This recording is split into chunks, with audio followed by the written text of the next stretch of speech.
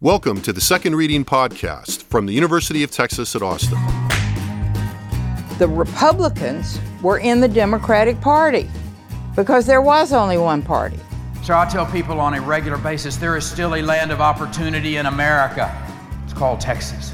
The problem is, these departures from the Constitution, they have become the norm. At what point must a female senator raise her hand or her voice to be recognized over the male colleagues in the room? And welcome back to the Second Reading Podcast. I'm Jim Henson, director of the Texas Politics Project at the University of Texas at Austin. Happy to be joined again today by Josh Blank, research director of the same Texas Politics Project. How are we this late August morning? Ambivalence. Not to be confused with a hot August night. Yeah, I don't know. That's a dad joke, if ever there was one. I love dad jokes. That literally your dad would get that joke, and that's Yeah. A couple of our listeners out there I know will get it, but that's about it. So today I thought we'd fold in a couple of overlapping subjects, but really, something of the moment, kind of return to the overarching theme that we keep coming back to in a lot of ways, and that is the state of democracy in the U.S. and in Texas. And this is kind of front and center as we record this on Wednesday morning. President Joe Biden scheduled to deliver a speech on Thursday that the White House has heavily advanced as addressing, quote unquote, the continued battle for the soul of the nation. Now, the symbolism here has been, and the language. I'm retching a little bit over here, guys. Don't worry. Have been pretty, it's been pretty focused and relentless, but it's worked. I mean, in the sense that, I think you have to call it much anticipated, but it's also, I think it's fair to say it's a little heavy-handed. They're delivering the speech from Independence Hall in Philadelphia in prime time. A little cringy, but, Well, it's interesting, cringy for us, but I'll be interested to see how it goes over. Sure. And, one of the reasons I really wanted to talk about this today, I mean, we've talked about this theme a lot, and I think for good reason. But one of those reasons is that this is one of a number of things that we've now seen in the last few years where, the substantive context of this speech as it's been communicated to us and the very apparent political context of this speech as we talk about the Biden team hammering the speech home sort of relentlessly, are on a continuum in a lot of ways. I mean, I think there's sometimes a tendency to kind of say, well, that wasn't substantive. That was just politics. Well, the politics and the substance here, perhaps because we're talking about the functioning of the political system, are closely intertwined, though there are obviously some politics of the moment. And it could be, again, the nature of the beast, because certainly developments that we've seen in national politics provide a rationale for this speech. I mean, 30 years ago, if you gave a speech about democracy, it would be in the U.S., it would be seen as kind of a symbolic speech or something that was, maybe not directly related. Well, the context in which people would receive it would be pretty different. Right? To what was going on at the moment. Yeah. But, there's been a lot of shifts in the political context in the last decade that you can't ignore that are also part of this political strategy, but also, I think, a substantive thrust that the Biden administration thinks is important. A lot of people think is important right now. Yeah, and I think the reason that, I think your whole idea about the continuum there versus sort of, policy and politics or context and, politics or whatever, pragmatism and whatever, right? I mean, ultimately, everything... Principle and pragmatism. Yeah, I mean, but anything that's effective is going to have some mix of those. And I mean, the balance, ultimately, if you're completely political and it has nothing to do with the substance of the time or the moment or whatever, it's going to miss the target. And if you're completely over focused on the substance and something, but it's not practical and it doesn't have the same sort of political juice, it's not going to go anywhere. Yeah. So ultimately, everything that's relatively successful in some ways is going to have some mix of these things that is, I think, going to turn some people off automatically, not surprisingly, and make some other. And I think the thing about this right now in the moment is that it's making other people like us a little bit, well, let's say, skeptical. But let's see. And and the thing is, and it's funny. I mean, I would say two things about that, and before we even get started. But I mean, we haven't started. I think one of the things that's interesting is that, you kind of said, that there's always this mixture. It's not going to work. On the other hand, we've just come out of a presidency where there were times when it felt like it was purely political. at times, right? Yeah, and I'm not sure that really worked. I mean, it depends on what you Right. want. I mean, Well, again, depending on what. And again, I'd like be all get all sciencey, but like, well, what's your outcome measure? Right. It worked how? But anyway, yes. I would say outcome, electoral success. We 1 for 2. Yeah, well, there you go. Okay. Yeah. Which isn't bad if you're running for president. I mean, since most people that run for president are 0 for 1 or 0 for 2. I mean, I don't. This goes too far into the right. I mean, I think thinking about the context in which the 1 happened and what the nature of that was, there's a lot more, both I think substantive and political alignment than there was over time, where sort of the political and the substantive started to get further and further apart. Yeah. And, so anyway. I think we're drowning in abstraction here. Yeah, let's stop drowning in abstraction. That's good. But, substantively, Right. there are a lot of current events driving Biden's address. Right.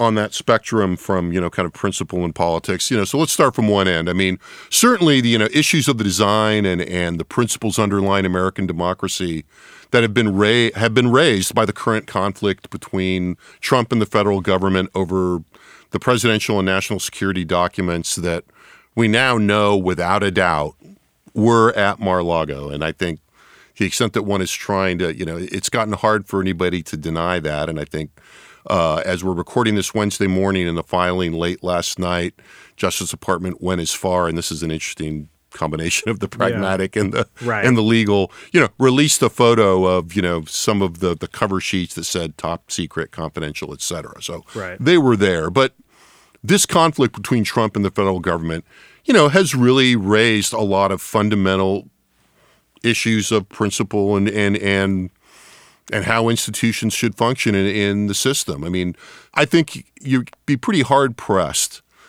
to deny that Donald Trump has a view of presidential power that is almost without limits. I mean, he certainly seemed to feel that way when he was in office.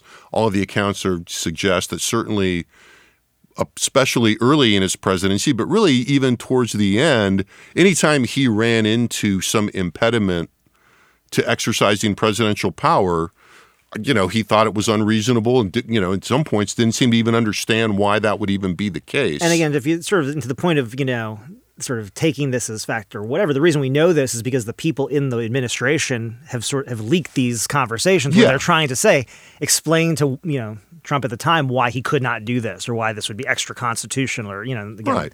So this is pretty much out there. And so now we're seeing, we're seeing some degree of evidence of an extension of this thinking even when he's out of office. Right. Now, Donald Trump is nothing if not an example of a very personalistic conception of political power and institutional authority, to understate the case. So it's not especially surprising, but it's still fairly unprecedented in terms of his presumption of power, and at a moment when very clearly he is, the front runner in the Republican field as of this moment to run again. It also raises these these issues of the orderly succession in the presidency, which has now been sort of disrupted by the last succession. I think we can just say has been disrupted. Yeah. And issues of the rule of law. They're not the same, but they are related. And look, to be fair, there are real issues about the legal prosecution of a former president. Particularly one who is still considered a political contender, as we've said. I think, to be fair, on the other side, it's been noted recently that, it's become relatively common in other democracies, including, more populist democracies within kind of North Atlantic alliance, if you will, for legal investigations of former chief executives or heads of state to take place, and occasionally for people to be found guilty and suffer penalties. Right. But it's not common in the United States. Right. And this does make this investigation and the prosecution tricky, not only in political terms, which is pretty obvious and as we're seeing, but also in institutional terms. And we're seeing that in the way that this process is unfolded. I mean, no matter how much there's a lack of evidence, that how much the evidence at hand begins to grow that it's justified, the lack of precedent does make it kind of a boundary testing development in this moment. Yeah, I think, on its face, in the moment, this notion of, a former president in the U.S. has never been treated this way, has never been investigated this way, has never been prosecuted. But when you link the 2 points you make about sort of Trump's view of power and sort of both in office, but then, now really, especially outside of office, where the most charitable kind of interpretation we can take, I think that one could take about his holding of these, very classified government documents at his house is that he felt that he was entitled to them as a former president. Right. Which that's really the best we can do. But then the problem with, again, what came out last night is that if you kind of go through the legalese of it all, is like, and he also hid them when asked. Right. It's very hard to defend, but this is the whole thing we say, well, it's unprecedented to prosecute a former president. We say, yeah, but like, honestly, it's unprecedented for a president who lost an election to, whip up a crowd and sort of send them to the Capitol. It's also unprecedented for a former president to take a bunch of, classified documents to his house. So like, we're in a time that's unprecedented. I mean, I think some people point out rightly, and people say, oh, we'll get to this, but the country will be torn apart if we go through on this. And I think what some people point out is that because we're in a state of normalcy right now. Right.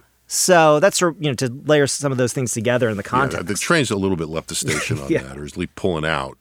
Certainly. So another aspect, so there's that whole cluster of things that are, again, concrete institutional questions, but with very powerful political overtones in the moment. So another thing that's, at play here then that this obviously sort of touches into is we've sort of backed into this a little in talking about January 6th, but the ongoing conflicts over popular views of how how well the election process is working, how it should work. And we talked about this in some detail a few weeks ago, but, obviously we've got candidates who are running for office based on a promise to manage the system in a partisan way. And we talked about that quite a bit a couple weeks ago.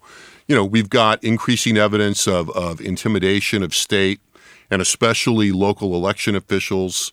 Recent examples in Texas and Gillespie County. Gillespie County outside of Austin, for those of you who don't know the Texas geography or live in another part of the state, where county seats Fredericksburg, known mostly as kind of a tourist destination, but currently without any election administration personnel after all three people that staffed that operation in the county, and it's not a highly populous county even though it's growing, they all resigned in the face of harassment, efforts to intimidate. Now, that story is a fascinating rabbit hole. For the latest, there's a really good Texas Tribune story from earlier, or maybe over the weekend, by Natalia Contreras and the Vote Beat folks, including Jessica Huseman, which introduced this weird angle of the convergence of the very public kind of election integrity, true the vote folks on the far right who are making this concerted effort to take over election apparatus and change this function of elections in a lot of ways, but also, the oldie but goodie anti-fluoride movement. Yeah. And just to bring this back to sort of Biden's response in the moment, you mentioned sort of the candidates who are running for office based on this promise basically to manage this in a partisan way. And the reality is where we've been focusing on that the most has been in the states that were the most contested in the last election cycle. But here's the thing I would point out, an election cycle in which Biden won most of those states. And so ultimately, to some degree, to my mind, there is an advantage to be played to sort of going on the offense on an issue that was, in some ways, kind of already decided in some of these states, right? Well, and that's one, and the flip side of that is, it's a strange thing in Texas. I mean, we went into this in the podcast, but just to flag again, historically speaking, you'd be hard pressed to find too many other places in the state. There are a few, but it's Gillespie County and that Hill Country area is certainly one of the areas that have been most reliably Republican, not just during the recent Republican ascendance, but in the history of the state. Yeah. I mean, there were Republicans in Gillespie County when there weren't Republicans hardly anywhere else. I mean, there's some stuff in that article. We'll come back to this a little bit later, but there's some stuff in that article that I think is really, very troubling in thinking about the way that elections are going to be conducted in Texas going forward. And there's a couple of nuggets in there we'll come back to. Right. So another piece of this then that is, part of this institutional political context is the uptick in political violence that we've seen in the country and maybe just as important as what we've already seen, and obviously January 6th is very important. But, to my mind, it's just as important, if not more so, that there's a growing expectation of violence and out in the electorate and in the population and the citizenry, and the views that political violence is justified. Yeah, or at least, I mean... And, we've seen lots of examples of this. Now, some of it is, the Lindsey Graham warning last week that there would be riots on Fox News, I think, about that there would be, quote-unquote, riots in the streets if Trump is prosecuted. He since had to walk that back a little bit, But that's what we expect from Lindsey Graham right now, is he's trying to be all things to all people without alienating Trump. But more importantly, we've seen a lot of this in national polling data. Yeah, and I mean, when we've been talking about this over the last couple of weeks, where, there's sort of this very, very, fine line between, reflecting the views of your constituents on the one hand and, inciting, potentially dangerous actions on the other. And so, I mean, the Graham quote is kind of a perfect example of that. Especially when you know that this is out there. Yeah, that it's, I mean, you can't play dumb, right? And we can't, and part of the data that we'll just go real quick, this national polling data points out the fact that you can't assume when you start sort of threatening or, opining about the possibility of violence if something happens, that for a large share of Americans at this point, they're going to say, okay. Because what we found is, we look around. So nationally, March 2021, CNN poll conducted found that 71% of adults nationally said that there would be political violence in response to an election result in the next few years. 1 in 3 said that it was very likely that this would happen. Right. As for May-June 2022, Life in America survey by UC Davis found 67% of people perceived a serious threat to democracy. This must be in California. This is in California. No, this is everywhere. 48% expressed some agreement with the statement: if elected leaders will not protect American democracy, the people must do it themselves, even if it requires taking violent actions. I don't think that's a great survey question, by the way, nor do I like the response options. But just to make the point, I mean, but if you're looking to see whether there's appetite out there or acceptance of this kind of view of things, it's out there, right? Yeah. In the same poll, respondents were nearly evenly split on whether they agreed or disagreed that there will be a civil war in the U.S. in the next few years. Statewide polling, whether a Democratic state or Republican state, in January 2022, 40% of California adults said they expected an increase in political violence in the U.S. While in June 22 polling here in Texas, we found 64% of Texas voters said the same. So ultimately, there are a lot of people out there who perceive an environment that, that is inviting more political violence. Yeah, and I think if you step back and kind of look at that, just all those examples, I mean, when you use that CNN poll for March 2021, I mean, one might say, okay, well, yeah, that was within a couple of months of January 6th. But we were getting that result more than a year after that in June of 2022. Mm-hmm. And there are just multiple factors that are keeping this in the public eye. And it's, it's kind of taken on, a life of its own now as a discussion point out there.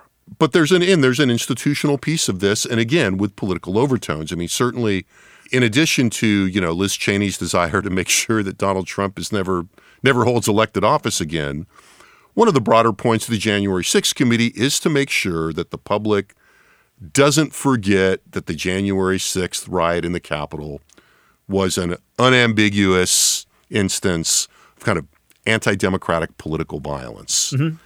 Certainly when they started those televised hearings, they started by saying, hey, let's just all remember what we're talking about. Okay, so as we tease out what this context is, now we sort of get a little bit more into the balance between the political and the institutional begins to shift a little bit on the spectrum. I mean, the re-eruption of Trump as a major storyline in the national news in the wake of the Mar-a-Lago search, the revelations about the retention of restricted documents, has really contributed, along with several other things, to a reframing of Biden's public position, right? And even, what people are thinking about when you mention the rule of law.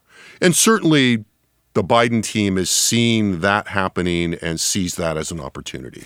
Yeah, absolutely. I mean, I think what you're seeing is a couple of things. One, after a number of years in which sort of the discussion around the rule of law was really centered around the police response to, Black Lives Matters protests, and then sort of the response to the responses. Right. Yeah, the defund the police movement, all that. That really benefited Republicans, especially in 2020.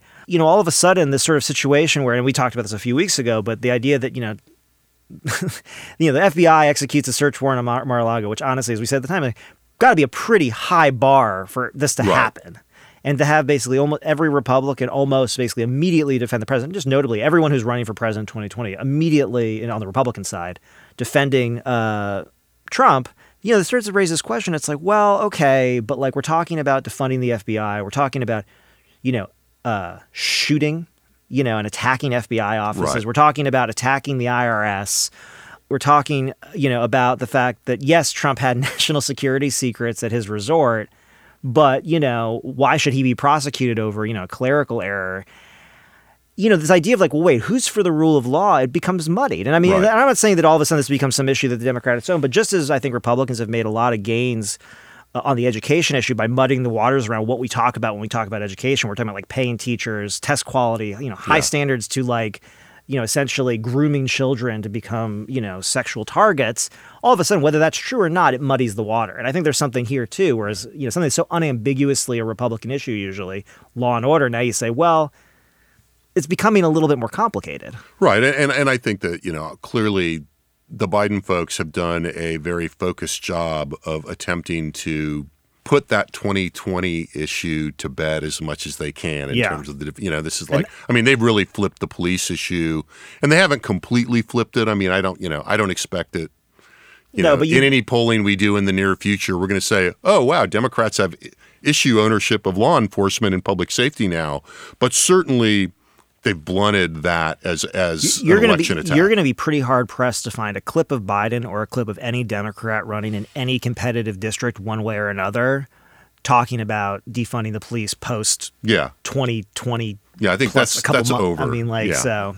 And there's been a lot written about this recently, but certainly, and this is reminiscent of what we saw during the Clinton years. And I think, there is grumbling on the progressive side of the spectrum about this. Sure. But I think it's fairly muted because of the election, and it will be interesting to see what this looks like depending on the election outcome as we go into the next phase of the political cycle after the election. And just to get, we don't really have to sort of beat this to death, but I mean, the flip side of this is that now in the wholly political part of this, really, anxieties about the economy, while certainly still present, and I think the Biden people have to be careful about overplaying this, they've certainly become less intense as the inflation rate seems to have stabilized. Gas prices are down. All the other economic fundamentals are still fairly good. Now, the Fed is going to continue to ratchet this down. This is not going to go away. But at least in this moment, that has subsided a little bit and created some space for the Biden folks to pivot and to talk about this. So yeah, and experientially, there hasn't been a slowdown in jobs and job creation, which I think, there's been this interesting kind of sub-discussion, kind of the political economy kind of space about what people really react to and how, who's in power. Are we talking about the strength of the economy? Are we talking about the strength, the rate of the unemployment? We're looking at inflation. Obviously, it depends on which side of the aisle you sit on as to what you think we should look at when looking at the economy. But when we think about voters, they notice if gas costs more because you're paying for gas, on a weekly, if not more frequent basis, and the price of groceries. But the other thing that people look at if those things start to come under control is it easy for me to get another job? Is it easy for the people I know to get a job? Are people working? And as long as unemployment stays down and as long as, the Fed doesn't really blow up the economy, it's not likely that this is going to remain the same, at least in the same prime position as it was as an issue at the end of the spring, at the end of the fall, if things keep going this way. Well, we've discussed here before. I mean, inflation was such a new thing to so many people, right, that, it wasn't surprising that it got the kind of, but that has now cooled a little bit. It's interesting you sound to say as a pollster, I mean, and, just to say, being that I'm younger than you by a bit, most of my polling when we sort of when we see upticks in interest in the economy or concern about the economy, it's almost always, at least in sort of my span, been about jobs. It's been about, whether or not there's jobs and what the unemployment rate really is, if not politics or some combination. Whereas this is the first time where it's like, well, when people say the economy, what are they talking about? It's like they may have a job, but that's not the issue, right? It changes sort of the way we look at these things a little bit. So as we, arrive then towards the more, wholly political part of the spectrum, what is, out there both in the general press and what we're hearing from the inside is that Democratic fortunes in this election cycle writ large are just not looking as grim as they did at the outset of the cycle, let alone, a year, even longer ago. More importantly, maybe in some ways in the short term or even at the beginning of the summer. Yeah. So, the Democrats seem on a path to, have a decent chance of holding on to the Senate. While Republicans still seem to, odds on likely to take the majority in the House, it's not as of now looking like the total blowout that it was looking like, even 6-8 weeks ago. There are signs that those who said the Dobbs decision would be in political terms good for Democrats' election prospects seems to be the case. It's helped with mobilization, shifted the agenda focus. We're getting these kind of impressionistic but still somewhat data-based accounts of increases in new voter registration by women.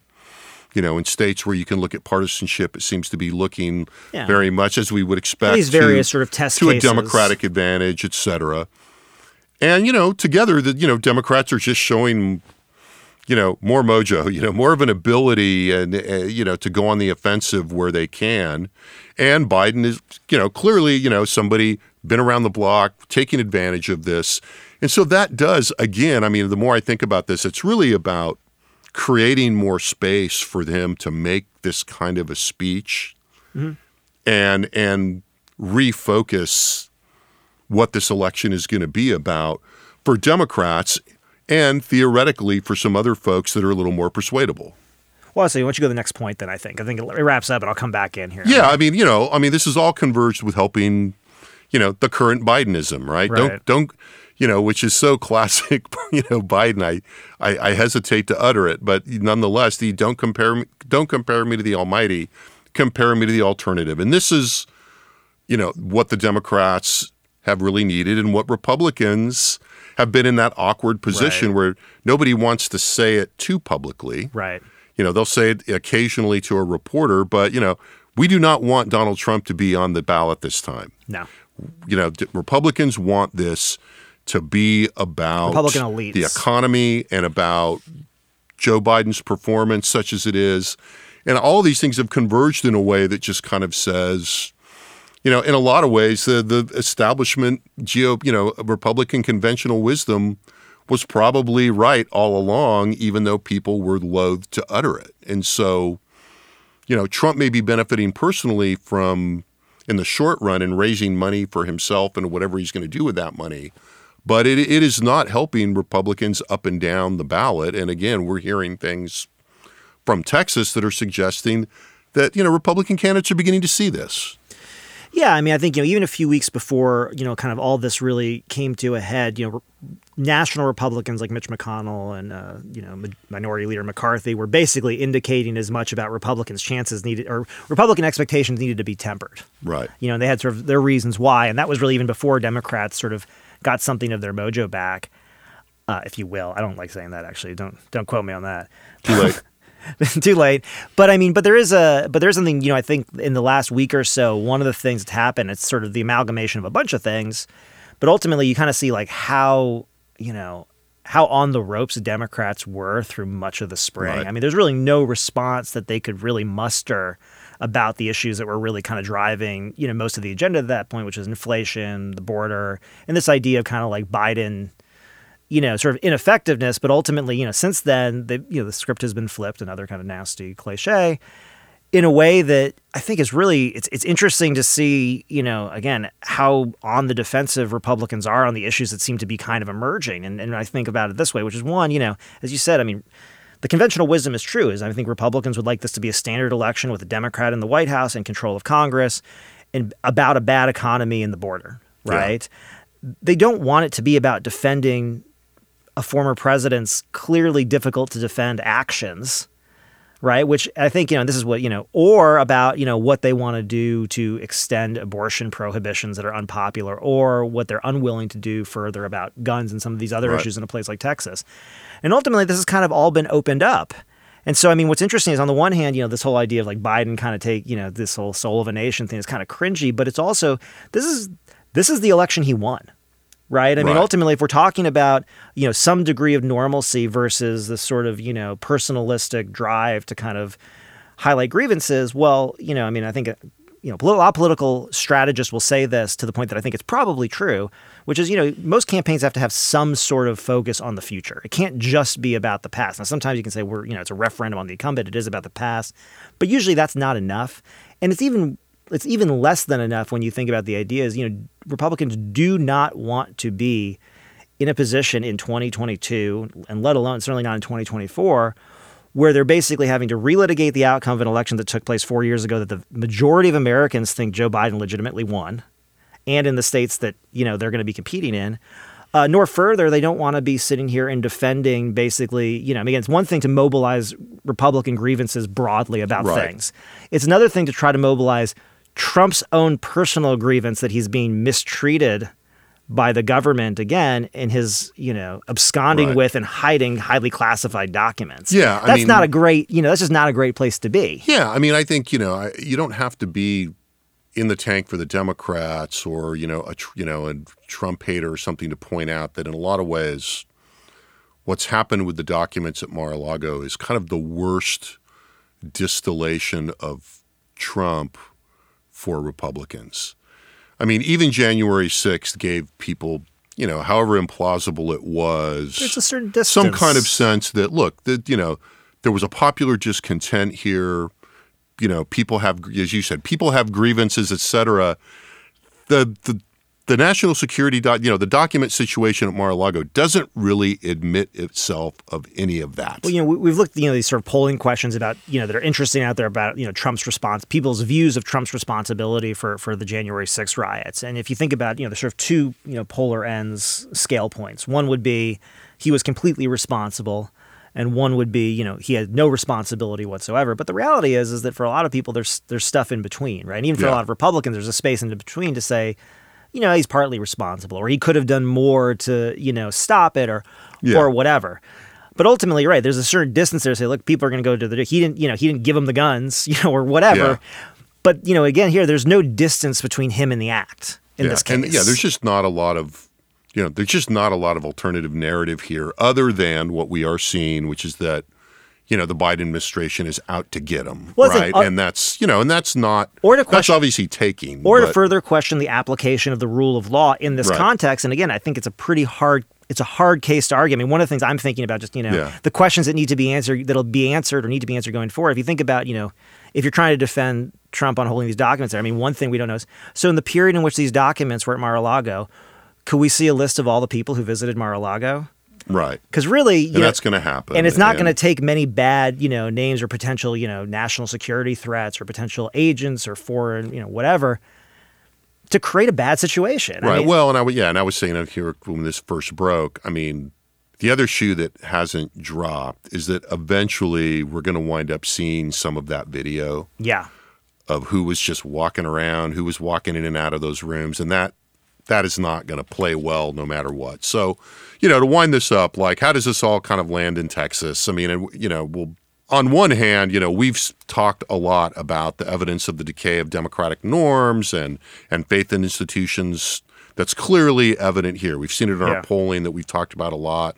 We talked about Gillespie County earlier, and the Gillespie County thing is really just one instance of something that is still kind of bubbling along in Texas politics. I mean, we've talked a lot about elite signaling, its reciprocal effect on public opinion. That is, public doesn't know much about a situation. They look to elites for guidance. Elites provide guidance. It feeds public opinion.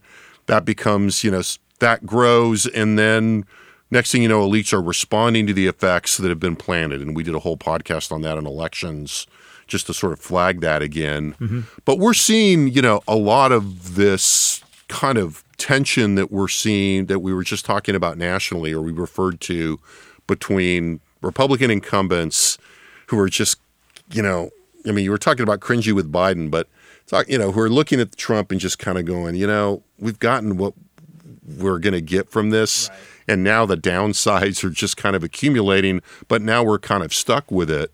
And that has, metastasized in Texas. I mean, Lauren Boebert was in Yoakum, Texas, appearance with State Senator Lois Kolkhorst recently. And there's things like, the left has infiltrated the Democratic Party. Texas is the red line between a constitutional U.S. republic. We talked about that language last week, and socialism. And again, I don't want to use Twitter as a representative example of what's going on in politics in the state, but it is an interesting place to see signaling, particularly from these kind of elements in the party. And this is a seated state senator. Right. Well, and this is, we've talked about sort of the political advantage that's clearly there and kind of Biden moving this discussion this direction and trying to really, push this nationally.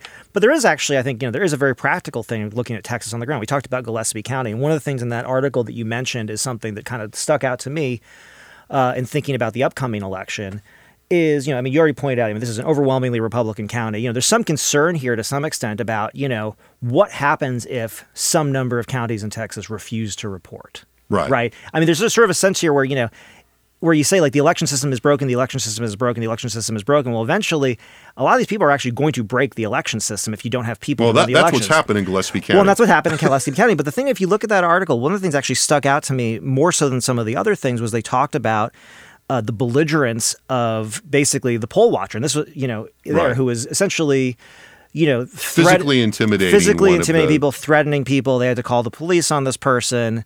They're videotaping them outside. Now, ultimately, what has happened since that last election? The legislature has actually increased the rights of poll watchers and increased the penalties for poll workers. One of the things that I think a lot of Democrats were concerned about the poll watching provisions in the Texas bill, voting integrity bill that went through, is the idea of so who is going to show up at what precincts to stand there and do what? Yeah. And ultimately, what you see here in Gillespie County, a overwhelmingly Republican county, is people showing up specifically to be intimidating and to mess up the process.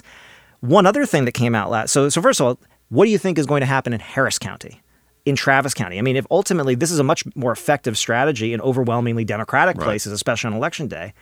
I don't know if you've been following this piece. I'm sure you saw this, but the other sort of news and sort of election where this all intersects this week and last week was the Attorney General put out an opinion that basically said that essentially anyone who wants to examine the ballots in an election, instead of waiting for a sort of a set waiting period, I think it was 22 days before that could happen, basically it should be done immediately. Now, what election administrators point out really very quickly is, hey, look, the ballots are like our official record of this. And the last thing we need is, basically a bunch of people coming in could basically do anything to the official ballots in the immediate aftermath of an election that would then ruin our actual paper record that everybody kind of cares about. Now, this guidance was in direct conflict to what they had been advising counties to do, literally up to 5 days before it was issued. Now, to say this was a political move, I'm just going to say it was a political move to give more juice to the people who want to challenge elections. But ultimately, the result might be that you've got people in the polling place disrupting the elections, maybe in certain kinds of counties more so than others, and then you have organized groups like we saw in Gillespie who might make a concerted effort literally the day after the election, whether or not they're happy with the outcome, to essentially go in and in some ways, I don't want to say take over the process, but essentially destroy the evidence of the process that took place. Right.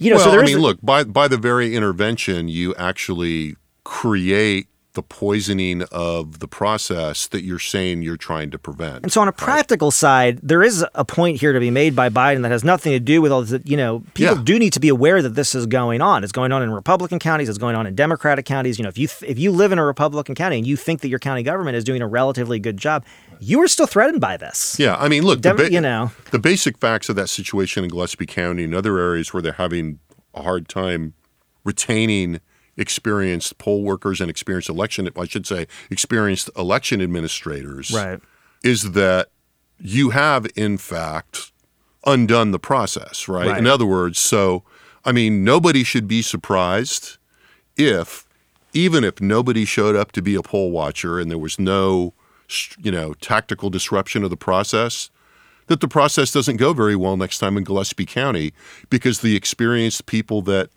worked there have all been driven off, and it's probably going to be pretty hard to find people with comparable experience to actually administer the election. Well, and also to administer the election legally, given the fact that the requirements that have been, the requirements of election administrators have been increased basically every session, especially in the last session in terms of reporting and other things where, again, and the penalties are higher. So for these jobs that are not super high-paying bureaucratic jobs that are generally, I'm just going to say, staffed by people who want to do a good job running the election wherever they live. These are $45,000, $50,000 a year jobs. Yeah, that are hard to do. Where you get threatened. So where do we wind up here? The broader historical trajectory and the more immediate political moment are converging in this speech tomorrow.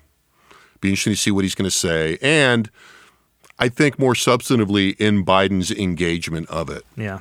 This is very powerful elite signaling from, one of the most powerful transmission stations for broadcasting such a signal. Right. So I'm very interested to see what kind of impact it has and how far it trickles down. And in terms of Texas, we're always kind of keeping an eye on the degree to which we've seen increased nationalization of politics in the state. Mm-hmm. And yet, Texas being a big state, with a rich political environment and a dynamic we like to think of, I think rightly so, kind of all its own. Yeah. So, my suspicion is that the Biden speech will not have a fundamental, impact on attitudes here, especially among those who've already incorporated, the last decade and a half of messaging encouraging skepticism of the system and skepticism of, any national signaling that's coming through. There's already been almost kind of inoculation against that. Nonetheless, when a president gives a speech on this, it's bound to affect a lot of coverage. It's bound to get a lot of, the signal's powerful.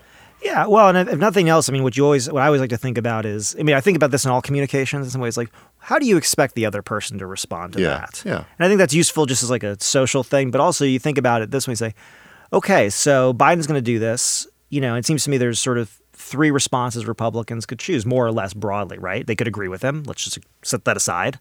They could ignore it, which I think it makes a lot of sense, keep talking about the economy or border. Or they can push back against it. But ultimately, I think they can resist it internally. Yeah, right. Right. And the idea here would be like, okay, and I'm talking more about the elite response in some ways. Okay. I'm talking about the elite response more so. But even at the personal individualistic level, I think generally speaking, endorsement of democracy, fundamentals of it, still pretty high. Yeah. Still pretty widespread. The issue, I think, in a lot of cases, again, there's this elite, discussion going on here where it sort of would say, well, are we still really fully invested in in this idea of democracy versus a republic? But that is a very high level discussion going on, I think, in some corners of the party. But I think when you're talking about the vast, vast majority of voters, the idea of one person, one vote, do you agree, disagree?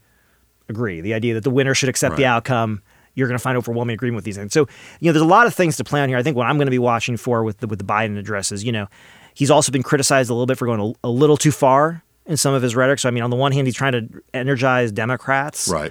But on the other hand, he's got to be a little bit careful not to just go a little too far in terms of... Well, that's what I was going to say. I think a lot is going to depend on how he does it and how much part of it is the language, just how far he goes with it. We were talking before the podcast. And they've been sending up some trial balloons. Yep.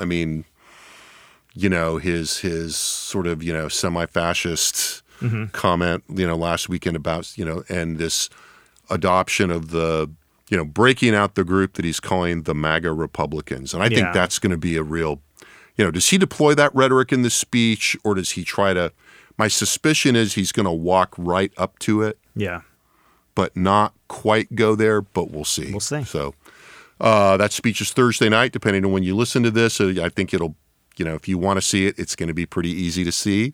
A primetime address from Independence Hall in Philadelphia. And again, in terms of the political context of this, Pennsylvania, battleground state, a couple of very hot races in Pennsylvania right now. So keep an eye out for that. So thanks to Josh. Thanks to our excellent production team in the audio studio in the Liberal Arts Development Studio at UT Austin and for treating us to use of their new gear, their new old gear. Thank you for listening. Remember, you can find much of the data we referenced today, at least the Texas data, and much more at the Texas Politics Project website. That's texaspolitics.utexas.edu. So thanks again for listening, and we will be back soon with another Second Reading podcast. The Second Reading podcast is a production of the Texas Politics Project at the University of Texas at Austin.